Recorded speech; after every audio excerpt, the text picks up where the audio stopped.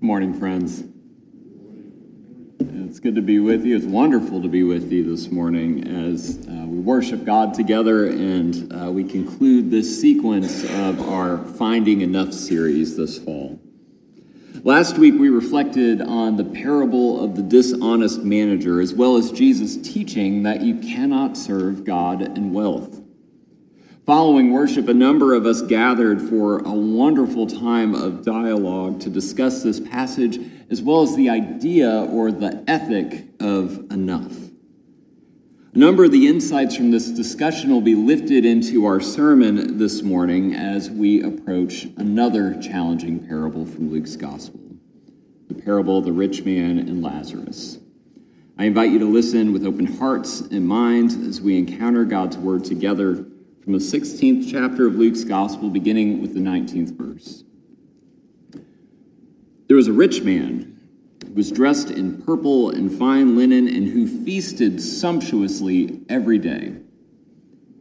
And at his gate lay a poor man named Lazarus, covered with sores, who longed to satisfy his hunger with what fell from the rich man's table. Even the dogs would come and lick his sores. The poor man died and was carried away by the angels to be with Abraham. The rich man also died and was buried. In Hades, where he was being tormented, he looked up and saw Abraham far away with Lazarus by his side. He called out, "Father Abraham, have mercy on me, and send Lazarus to dip the tip of his finger in water and cool my tongue, for I am in agony in these flames." But Abraham said, "Child, remember that during your lifetime you received your good things, and Lazarus in like manner evil things. And now he is comforted here, and you are in agony. Besides all this, between you and us a great chasm has been fixed, so that those who might want to pass from here to you cannot do so, and no one can cross from there to us." He said, "Then, Father, I beg you to send him to my father's house, for I have 5 brothers, that he may warn them, so that they will not also come into this place of torment." Abraham replied, "They have Moses and the prophets. They should listen to them." He said, "No, Father Abraham, but if someone goes to them from the dead, they will repent." He said to him, "They do not listen to Moses and the prophets, neither will they be convinced, even if someone rises from the dead." This is the word of the Lord. Thanks be to God. Have you ever found yourself just overly focused on something? So much so that you're so focused on something that you have a sort of tunnel vision that you miss whatever's happening right in front of you. As I said earlier, this past Sunday, we had a wonderful conversation together about money, possessions, and what it means to have enough, to live out an ethic of enough. Sure, our culture encourages us to want more, but all of us also actively participate in this culture of more. Members of our community reflected together on how our possessions, our things, often have a way of owning us rather than us owning them. We have something, but that also means that we have to take care of that something. We have to take care of our things. We have to maintain them. We have to fix them, we have to update them, and so on and so on. One participant even shared that they felt like whenever they went on vacation, they got to take a break from their stuff as well. When you're away, there's no worrying about the water heater that's a little clunky, or in my case, the dishwasher that leaks a little bit when you don't close it just right. Our stuff, while in most cases necessary for our lives, it can also take a toll on our focus. It can weigh down our mental bandwidth. Perhaps it might even make us miss something happening right in front of us. Today's gospel lesson, Jesus tells us a parable about someone whose stuff or his excessive consumption of things, how this keeps him from noticing a neighbor in need. Now, I'll be honest with you, this is a challenging parable. It's not one for the faint of heart. This isn't just because of the troubling imagery of the afterlife, which, being a parable, probably isn't meant to be a literal rendering of Luke's idea of the afterlife. But I think this parable is troubling because it challenges the very way of the world in which we live. And of course, that's Jesus for you, right? Jesus tells this parable to a group of Pharisees whom he's just called lovers of money. And so he introduces a rich man as someone who was dressed to the nines and feasted sumptuously every day. One scholar notes that the Greek form of this word, to feast lavishly, underscores that this wasn't a one-off thing. He wasn't having a party on a special occasion. No, this was an ongoing, regular occurrence of indulgence. He dressed, ate, and drank like a king every day. And it's this excessive, conspicuous consumption that causes him to completely miss a neighbor in need.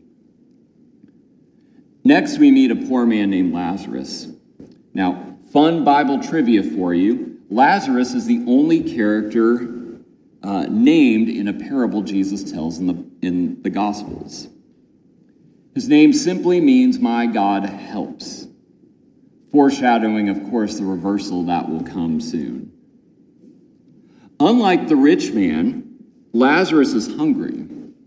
He's clothed not in purple and linen, but rather with sores that even the dogs come to lick, adding quite literally insult to injury. But the most striking thing about Lazarus to me is his proximity. He's not on the other side of the tracks. He's not in the bad part of town. He's literally lying there, dying there, right at the gate of the rich man. Yet the rich man's daily indulgent feasting and celebrating keeps him from noticing his neighbor Lazarus' plight, not on some other part of town, not in the next town over, but rather right at his gate. What's interesting is that in this culture, in this time, the gate of one's property was the very place associated with hospitality and welcome. It's the place you would go to greet a visitor, a guest coming to your home. But unfortunately, in this parable, the gate has gone from being a place of hospitality to the very place of oppression. Jesus goes on with the parable saying that both men die, and in the afterlife, they experience quite a reversal of fortunes. Lazarus is carried by the angels to the bosom of Abraham, who's not so much functioning in a St. Peter's kind of role in the afterlife. Rather, Abraham in this culture is understood as the paragon of hospitality, the very goal or pinnacle of what hospitality looks like. The rich man, however, is not brought to Abraham, but to Hades, where he's being tormented and in agony. Somehow, in this cosmic afterlife imagery, the rich man is able to plead with Abraham, and what does he ask? He asks Lazarus to serve him, to soothe his tongue with cool water. It turns out that the rich man not only knows Lazarus' name, but he also expects that Lazarus will still serve him even in the afterlife. Abraham steps right in, though, and reminds the rich man of the reversal of fortunes, but also that a great chasm or a gulf has been placed between them that cannot be traversed. It can't be passed. The rich man, can't blame him, keeps trying, though, asking Abraham if Lazarus can go and warn the rich man's brothers so that they can avoid his awful fate. Lord help this guy, he doesn't get it. He still thinks Lazarus can go and do his bidding for him. Abraham sternly responds that the man's brothers have Moses and the prophets, and if they won't listen to them, why would they listen to anyone else, even if they happen to rise from the dead? The parable ends without any sort of pleasing resolution, which has left Christians flummoxed about this for centuries. Now, a helpful angle perhaps for maybe thinking about this parable, and one that scholars have continued to wrestle with, is where did the rich guy go wrong? Was it his simply being a wealthy man? After all, Jesus has almost just said, just a few verses ago, that you cannot serve God and wealth. Now, the story doesn't seem to critique the man's wealth so much as it critiques his use of it, particularly his excessive celebrations, which keeps him from noticing Lazarus suffering at his gate.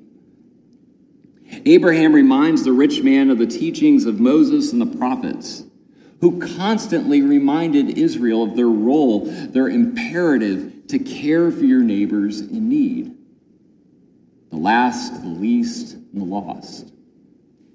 This ethical imperative from the Torah, from the Old Testament, of caring for those in need remains the primary teaching in Jesus' ministry. The rich man's failure, then, was not offering hospitality to Lazarus. Why? Because he was too preoccupied with his stuff to even notice him. This is the detail, friends, that stuck out to those who participated in our dialogue session last Sunday. Our participants shared how the rich man showed no compassion for Lazarus because he was so preoccupied with his stuff. Using a blog post from the minimalism community, we discussed a concept in Greek philosophy, one from Aristotle, that is, a term called eudaimonia, roughly meaning a good life. It was kind of understood as an ideal to strive towards in life, to live a life of meaning, to live a life that seeks the flourishing of all those around you. This is contrasted, this idea of eudaimonia is contrasted with hedonism, or pleasure or joy simply for the sake of pleasure and no other end. Hedonic joy is temporal, it's fleeting, it's passing. But eudaimonian fulfillment is sustained. It's sustained in life-giving relationships and knowing that your life is spent in service and in community with those around you. Biblical scholars have noted that Luke was very much aware of this notion of eudaimonia in his writing and crafting of his gospel. And they even claim that Luke expands the meaning of eudaimonia to include broader social implications, like caring for those in need in your community, making sure that all of your neighbors have what they need to live and thrive. From this lens, the rich man's failure is living a hedonic life rather than a life that strives towards eudaimonia. His sole end was his own pleasure and enjoyment. For the rich man, a life of eudaimonia would not have consisted in just his own enjoyment, but in seeking joy by extending hospitality and reaching out to those like Lazarus in his midst. I had the opportunity to talk about this parable with a man named Joe Saul-Sehy, who, in addition to being a retired financial advisor, is also the creator of the personal finance podcast, Stacking Benjamins. The parable reminded Saul-Sehy that, like the rich man, many of us see the various needs around our community, and we still neglect to care for our neighbors in need. Too often, we're like the rich man who, even in the afterlife, expect the impoverished to serve our own needs. Joe shared with me that enough isn't so much about accumulating stuff as it is about what you will do with that stuff. And helping one's community is a crucial, a vital piece of this work. Joe's reflection on this parable reminded me, and you might remember back a couple weeks ago when we began this series with the parable of the prodigal son. Remember how when the younger son asked for his share of his father's estate, he simply asked for his stuff, his ousia in Greek? But then the narrator, Jesus, corrects him, stepping right in, and corrects the younger son request by saying that his father gave him not his stuff, not his ousia, but rather his bios, the resources which accounted for his very life's work. It's a reminder that our money, our possessions, our things are resources for giving and sustaining life. Not just our own, not just our family and our friends, but our neighbors as well, particularly those in need. So friends, as we wrap up this sequence of our Finding Enough series, I'll ask you again, what does it mean to have enough? While this answer looks a little different for each person, and that this answer, this ethic, will change and continue to develop throughout one's life, Luke's Jesus provides us with some helpful guidance as we develop it. First, that our possessions, our resources, however great or small, carry the potential to give and sustain life, ours as well as our neighbors. Also, it does not simply suffice to ask yourself if you have enough and then be content with that. Now, our parable this morning reminds us that an ethic of enough means that we are also called to discern who among us, our neighbors, our friends, our family members, even strangers, who among us doesn't have enough. And how can we reach out in love and care to them? It's this kind of ethic which seeks enough not just for ourselves, our household and family, but also our neighbors. It's this kind of ethic that leads us towards eudaimonia. It's this kind of ethic of enough which allows us to live not just a happy life, but a meaningful life. And it's this kind of ethic which will continually move us towards seeking enough for ourselves, but just as importantly, enough for our neighbors as well. Friends, may we continue to be challenged by this parable, that we might continue to seek out this ethic of enough together in friendship, in dialogue, and of course in love, that all of God's children might have enough. Amen.